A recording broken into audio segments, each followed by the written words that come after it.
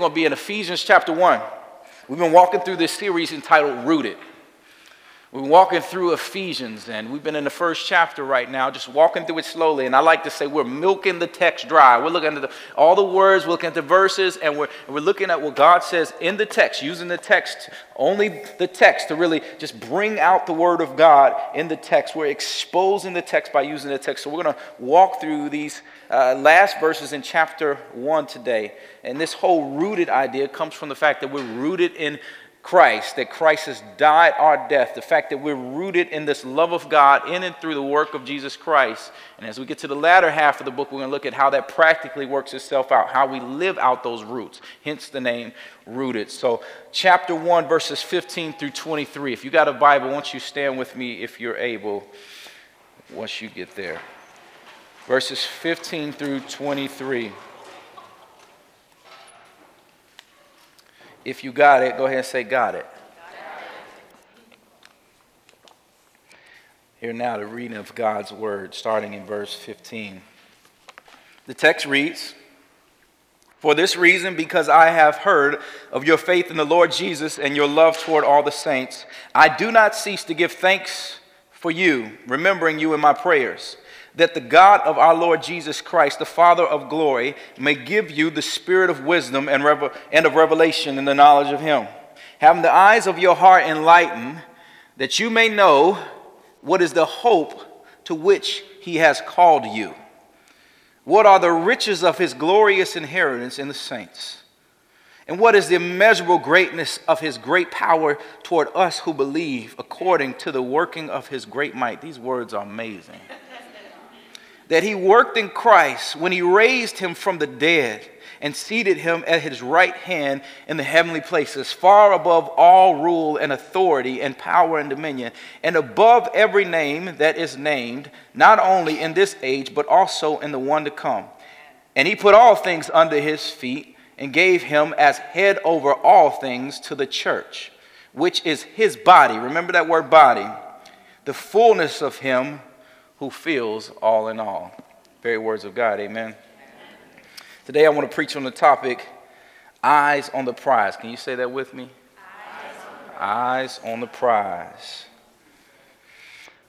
Let's pray together. Father God, thank you so much for this morning. Thank you for your word, which is sharper than a two-edged sword. And God, I thank you that for what you're doing here in our service. And God, I ask that you would just decrease me simply right now, so that you may increase. Father, have your way in this place. In Christ's name we pray. Amen. You can be seated.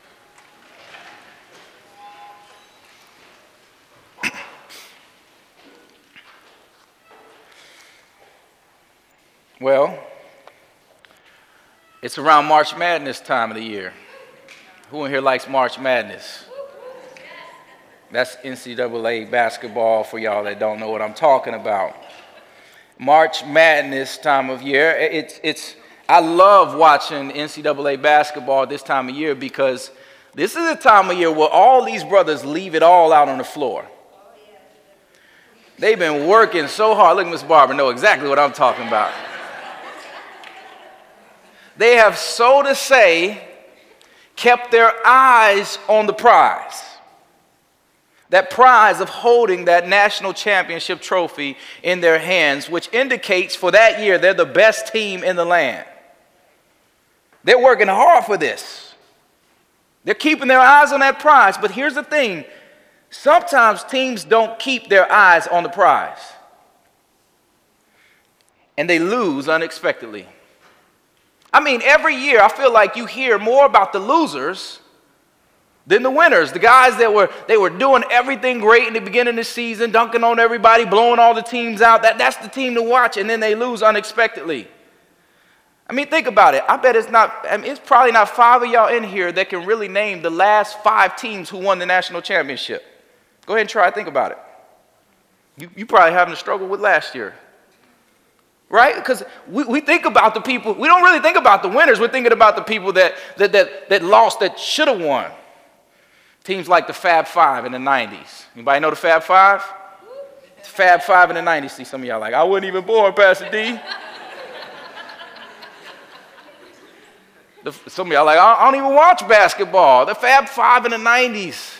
I mean, this was said to be the best recruiting class ever to come into basketball, NCAA basketball. You got Chris Webber, Juwan Howard. This is the University of Michigan. You got Jalen Rose all on the same team. They're coming together. This team is supposed to be the bomb. There's my 90s reference.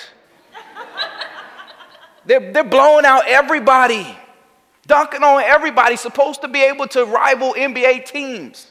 They make it to the finals 2 years in a row. They're supposed to win, and they lose both times. They never win. You know why? Because they took their eye off the prize.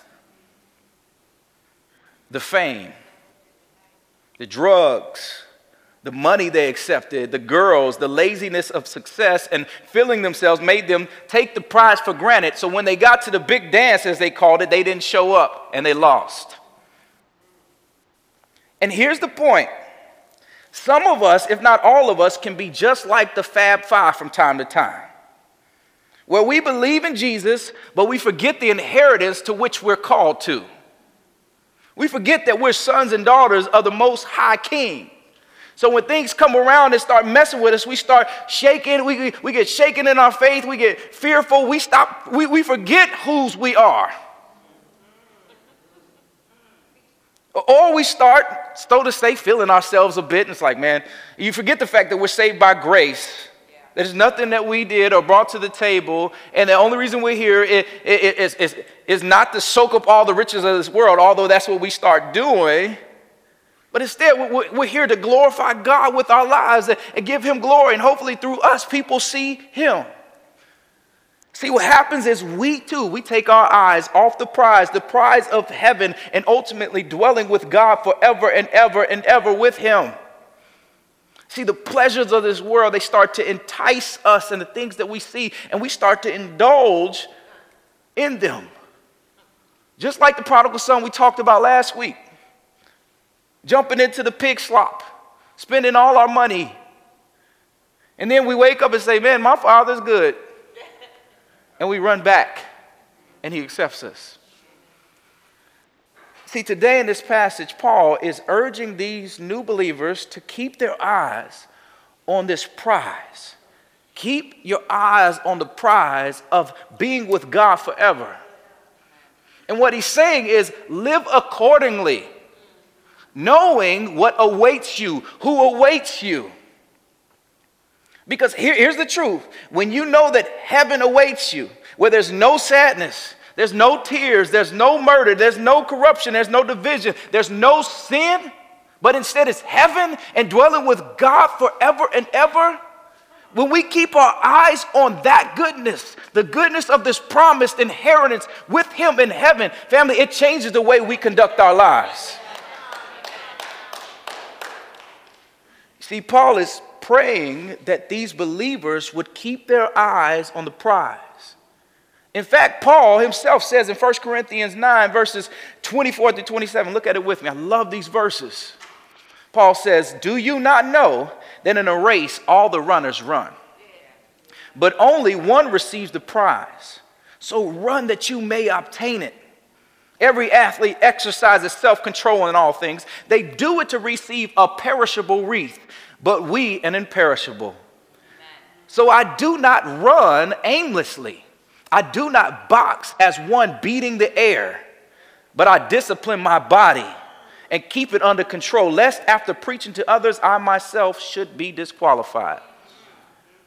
Paul is saying, look, unlike the Fab Five or March Madness, look, I'm running and I'm living my life understanding that I'm working towards an imperishable wreath, an imperishable crown, an imperishable reward. That's what awaits me in heaven with God my Father. So he says, I discipline my body. I keep it under control. I love the King James Version. It says, I buffet my body, make it my slave. See, this means that he's not doing anything and everything he feels like doing or trying to please himself, because his ultimate goal is not what happens here around him in this world. It's being with his Father. So he lives to glorify him here.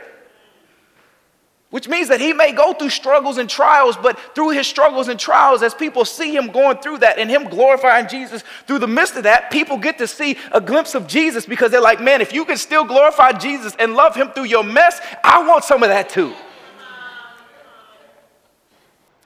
See, and this is exactly what Paul is saying. It's what he's saying in this passage today. By praying that these believers would not be swayed by what happens, the wind and the waves, everything that's going on around them, but they would keep their eyes on the prize. And that too, family, is my prayer for us here at Renewal, all of us, which is that we who believe, we keep our eyes on God. We keep our eyes on the prize of heaven and dwelling with him forever and ever and ever. And for those of us that may be in here and we're struggling with our faith, belief, my prayer is that you too would see the goodness of God. You see the goodness of God and you turn to him and you believe. Amen? See, Paul in this passage today, he's ending chapter 1, which I love, this beautiful opening prayer where Paul is writing to the church of Ephesus. He's reminding these saints and encouraging them, letting them know who they're rooted in. This is God. This is what he's done on your behalf. He lets these saints in Ephesus, a diverse group of people, know that they're deeply rooted in the love of God. So over the past couple of weeks, we've been walking through this. We've been walking through it line by line, just breaking it down. We look at the fact that God has rooted believers deeply in the work of Christ, his death, burial, and resurrection. We brought nothing to the table. He's done all of this on our behalf. Our salvation is rooted in Christ's work, not our work. We've talked about how God put this gracious plan, the one I'm talking about, in action to save humans if we believe.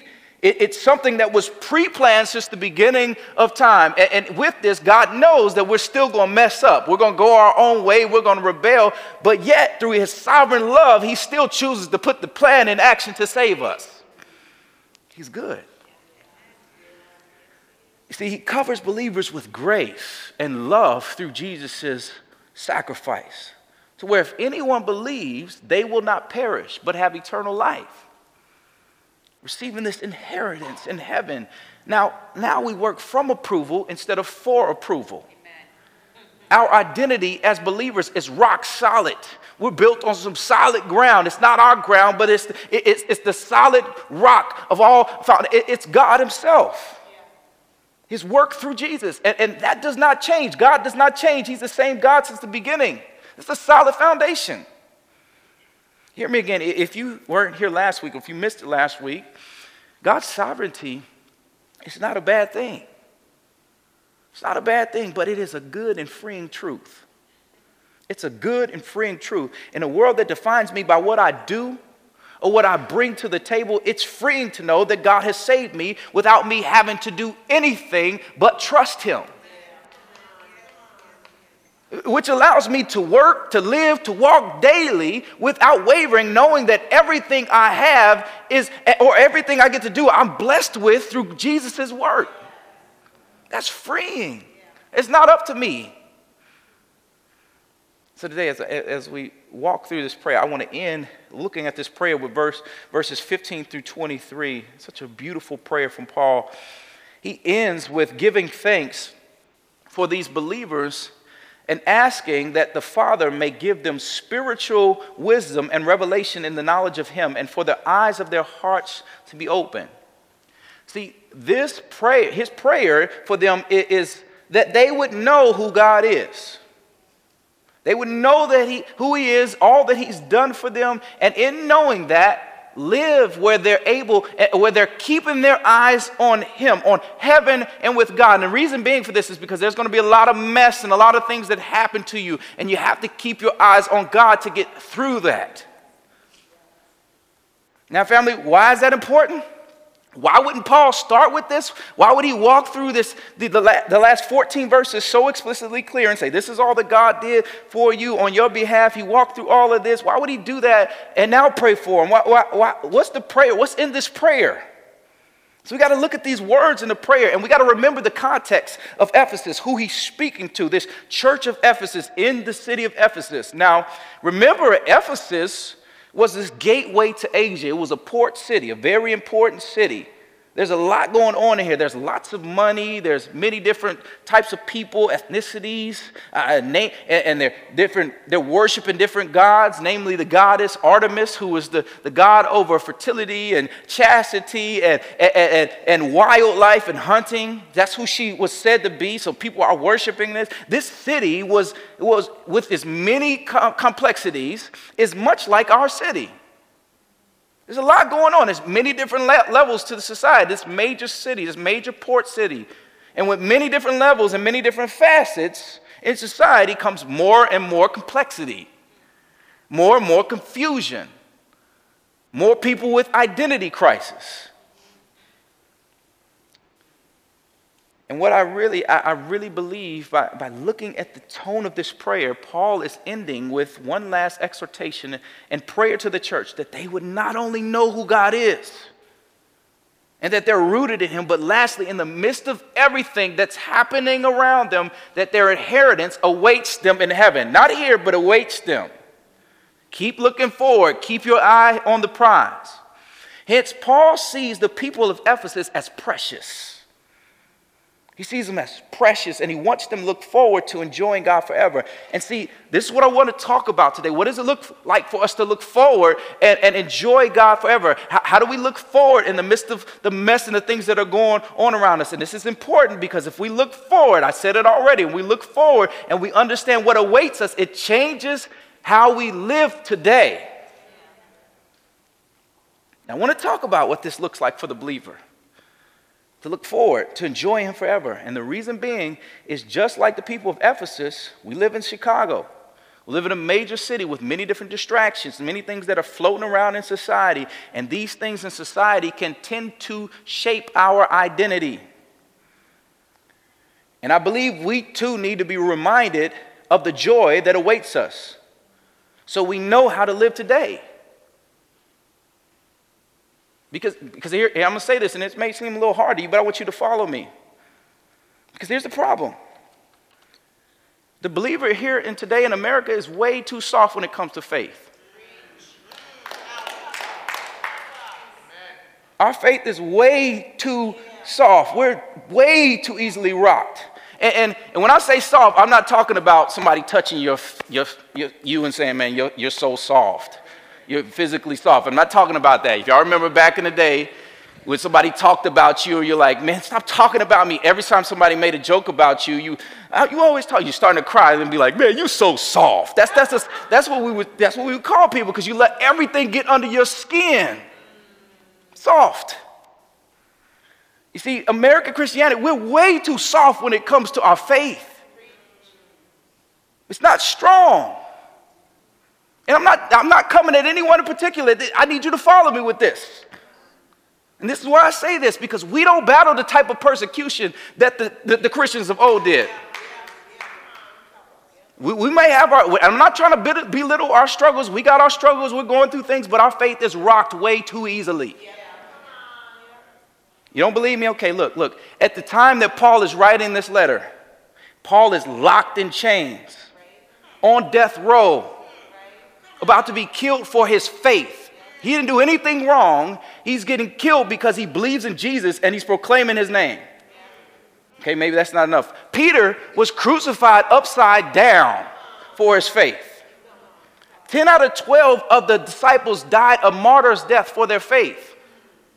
Christians were beheaded, burned at stakes, thrown off of cliffs just because they believed in Jesus. The believer, family, hear me, we're way too soft in our faith. We don't live that way today. We're rocked way too easily, because we get rocked when people call us something we don't like. Can't believe that. I didn't get to pay my bill this month. Man, God don't love me no more. My faith is, we're rocked too, we're not really rooted. We don't know who we're rooted in. And I know some of you are like, well, Pastor D, we're not getting killed for our faith this day. That's not happening nowadays. And I'm like, okay, that makes sense. I get what you're saying. But look, if it came down to it, if we're truly honest, with no excuses, if it came down to it, we're like, crucified upside down? Nah, I'm good. I would have been the other Peter and denied Jesus 3 times. It's not happening. Let's be honest. Now hear me, friends. This is where I'm going. There's many reasons why the American Christianity is this way. And we can talk about privilege. We can talk about all of those different things. But what I really believe the problem is that the church has just not really been the church.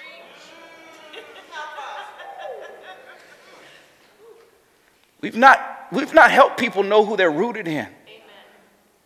We've not helped people know what God has really called us to, this inheritance. And what happens is we create this watered down, consumeristic, soft, lukewarm Christianity. And hear me, family, Jesus was not soft. Amen. He wasn't soft. I mean, he was for real out in these streets, as they like to say. I mean, he wasn't soft. He didn't have long, flowy blonde hair with blue eyes either. That's not Jesus. They said his hair was like wool, probably closer to dreadlocks. He didn't have a place to lay his head. Honestly, if you saw Jesus on the street, it's probably one of those dudes you wouldn't want to approach nowadays. Jesus lived out his faith in the face of people that were trying to kill him. He was not soft at all, and he was killed because of that. But before that, he trains up 12 men that would live the same way and take this truth out into the streets, and they would die too. And because of them, we're here today. Family, he showed us how to live. And the same men, they went out and took the same truth. But here's the thing, we're not living that way. I don't believe if we look at Christianity today and the way it looks, it's not exactly the way God designed it. It's not live your best life now. It's a now and not yet, because the best is yet to come. Which means that it's going to be hard here. There's going to be trials. There's going to be struggles, because living today in this world is really not for the believer's good.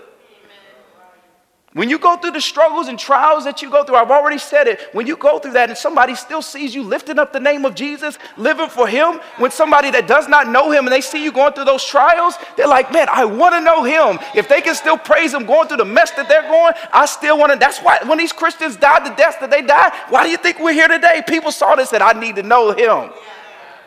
Because we're living for his glory, not for our glory. It's for him. And people want to know, if you're going to go through that, I want to know him too. Hear me, the believer's blessing, a real blessing, is in heaven, which means if you're a believer in here and you're alive, you have not received it yet.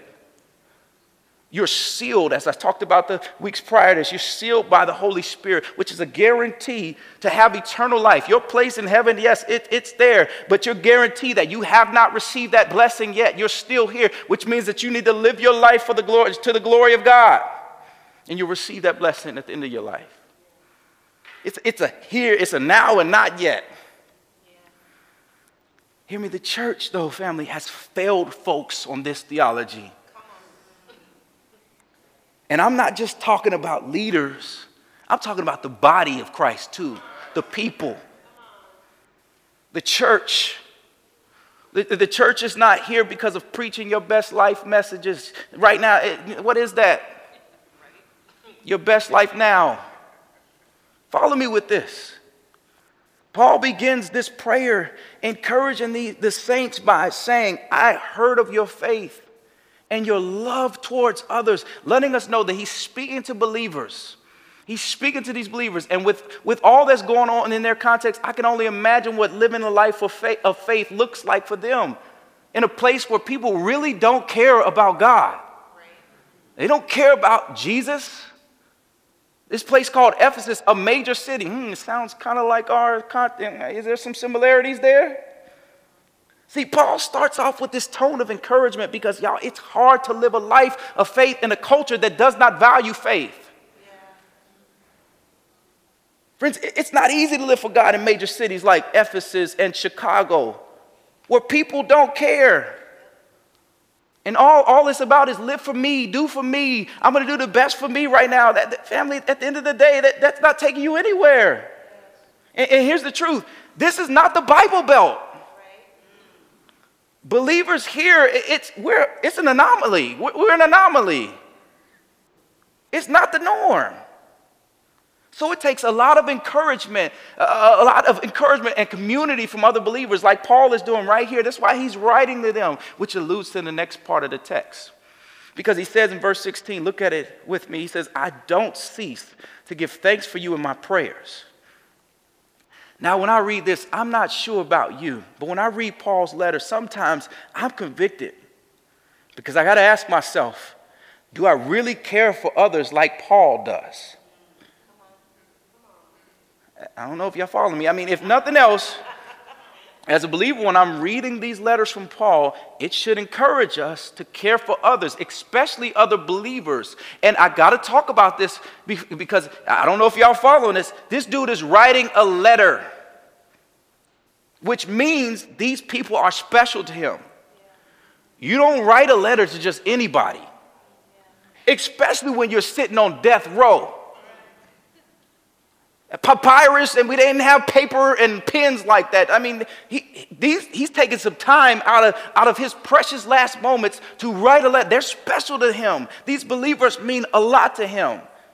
And here's the thing. This is not and should be, like I said already, it should not just be for the church leaders or the pastors or apostles or people that are leading in the body to be the ones caring for people. They're not the only ones that are to care or look out for the people that don't know Jesus. No. It's the church. The leaders shouldn't do all the work and then the rest of us just come sit in the pew and just consume. That's never been the church. The church was never supposed to be a consumeristic place. It was a place for folks to fellowship and come together, but it was meant to be a place where people cared for one another, did life together, served on mission together, stood on the lines of injustice together. It was never meant for people to come in and get their so-called Jesus fix and then go do the rest of their week like they want to do it. No, the church was always supposed to be on the move. And what I mean by this is that it's a church that's driving culture. It's out in front of it, making things happen. Okay, y'all not following me. So let's look at the early church, book of Acts. I love the book of Acts because you get to see the beginning of the church. The day of Pentecost comes and Jesus is taken up to heaven. But before he does that, he commissions the 120. Go out and make disciples, Judea, Samaria, all to the ends of the earth. And then he leaves, he's ascended into heaven and the Spirit falls on them. They have the Spirit fall on them. They're speaking in all these different languages. People see it. And then Peter stands up on the mount and he gives this awesome sermon. And 3,000 people come to know Jesus right there. 3,000 people. And then it says in Acts 2:42 through 47 that the believers devoted themselves to the apostles' teaching, their preaching, the breaking of bread, the fellowship, and to the prayers. And watch what happens. It says that nobody was without need. In other words, everyone's needs were met. People gave money to the church and allowed the apostles to help those in need. Let me put it this way, because I don't think you guys are getting this. People didn't have, it wasn't like they were all rich or anything, but they might have owned a parcel of land. So they would sell that part of land, and then they would give the proceeds to the person that needed it. They would give up their most precious possessions for somebody that was in need. That's the church. Now, family, hear me. This is not the church leaders necessarily doing this. They may be the ones saying, we need to do this. This is what it looks like biblically to be a church. They may be taking part in it. But this is the body of Christ doing this. The church giving up things to take care of one another. That's the church. I mean, just imagine for a minute. Put your Mr. Rogers thinking caps on with me for a minute. Just do it. Put them on your heads. Could you imagine 3,000 people, 3,000 plus people selling their belongings and giving money away to those in need in the church? Just imagine for a moment. Think about it. I mean, no wonder God adds to their number daily. I mean, to see that had to be a sight to see. I mean, could you imagine this? I mean, people are giving their most precious possessions away to help others in need. People say, this is my need, this is where I'm struggling, and people give something away to give to them. I mean, that's amazing. It's sort of like those Good Deed commercials. You guys, we've all seen them where in the commercial somebody might open the door up for somebody and somebody sees it across the street and then they walk the old lady across the street and then somebody sees that and then somebody else does something for somebody else that's nice. Imagine this. Rewind and go back to the first good deed and imagine 3,000 plus people doing those things at the same time. Imagine that. What could affect, what kind of effect could that have on society? 3,000 plus people. Imagine what it could do today. The people were able to do this, hear me family, because they kept their eyes on the prize of heaven. They knew why they were here and they knew where they were going. They weren't soft in their faith. They didn't care what happened to them on this side of heaven. But as the song says, Jesus made them brave.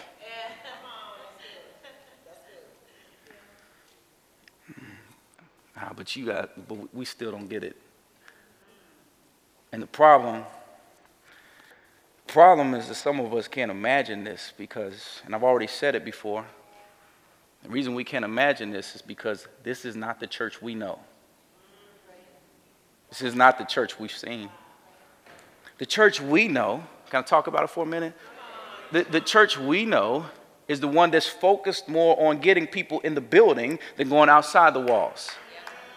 The church we know is focused on building glorious buildings, and not that we shouldn't have a building, but the church is a people, not a building.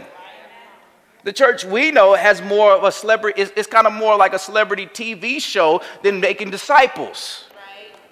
The church we know has been full of hypocrites and not doing what the Bible says. The church we know has misappropriated funds, the funds that you give willingly, and use it on things that we shouldn't have. I mean, right? I'm just talking about the things that we think in our heads or the things we say outside of these four walls, sadly, about the bride of Christ. But hear me, when we look biblically, the church is never supposed to be any of these things. The church is a place where people are fed spiritually and nutritionally. Y'all, we got to eat. The church is a place that cares for the least likely and cares for the needy. The church is a place where people are equipped to walk through life. The church is a place where people, family, hear me, are discipled in Jesus, and then we go out and we make more disciples. The church is a place where worship changes lives. It's a place where people are on mission and not just consuming. The church is a diverse place and dwells in unity according to the Bible. I'm going to keep going. The church is a place where sin is called out, but yet the sinner is loved. The church is a place where Jesus is exalted. I could keep going, but my point is, family, is that our picture of the church has become distorted, sadly. And there has become this huge disdain or dislike for the church in society. And hear me, not because we preach Jesus, but because we look nothing like the church God designed. So friends, when I read Paul's letter to the church of Ephesus, I hear his heart and his passion. He wants the church to know Jesus, to know their roots, and through that be the church he's called us to be, where the world changes. This is the opening chapter in Ephesians. And family, you know why it's important for us to know who we're rooted in? Because we're not only waiting on enjoying God forever as believers, but we're rooted in Jesus, and not our sin, but instead his sinless perfection and sacrifice. And that truth allows us to live and be the church he's called us to be. See, now we'll get to this more in chapters 4 through 6. I can't wait to get to that. It was going to be more practical, but for a second, I just want you to let these words marinate on your heart a little bit. Walk with me through this passage. You see, because here's the truth. When you know who you're rooted in, again, I'm going to keep saying this, it changes the way you think and the way you act. Verse 18, he says, having the eyes of your heart enlightened, lighten, that you may know the hope to which you are called to. What are the riches of his glory, of this glorious inheritance? Now, don't get lost in Paul's wording here. Like verses 3 through 14, this is one long run-on sentence. That is exactly what it is in the Greek. It's one sentence. Paul definitely writes the way he talks. But what he's saying is, hear me, remember whose you are and who awaits you.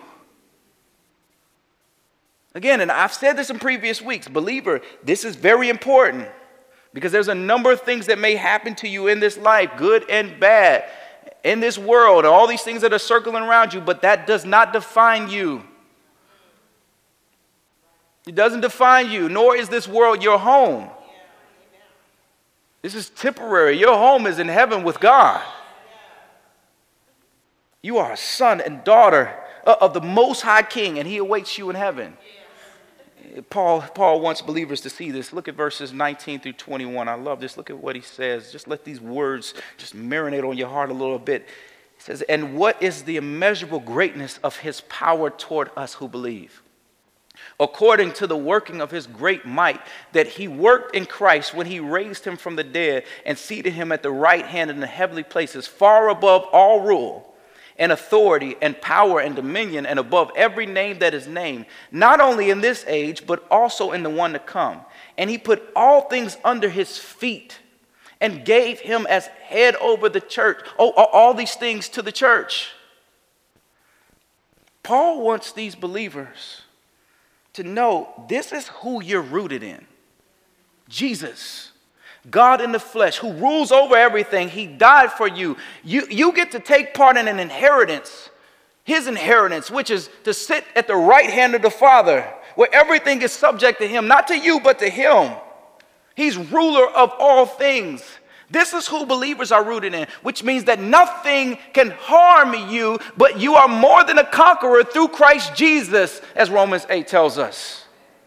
That means that you're going to go through trials. Things are going to mess with you, but nothing right now is going to take away what awaits you.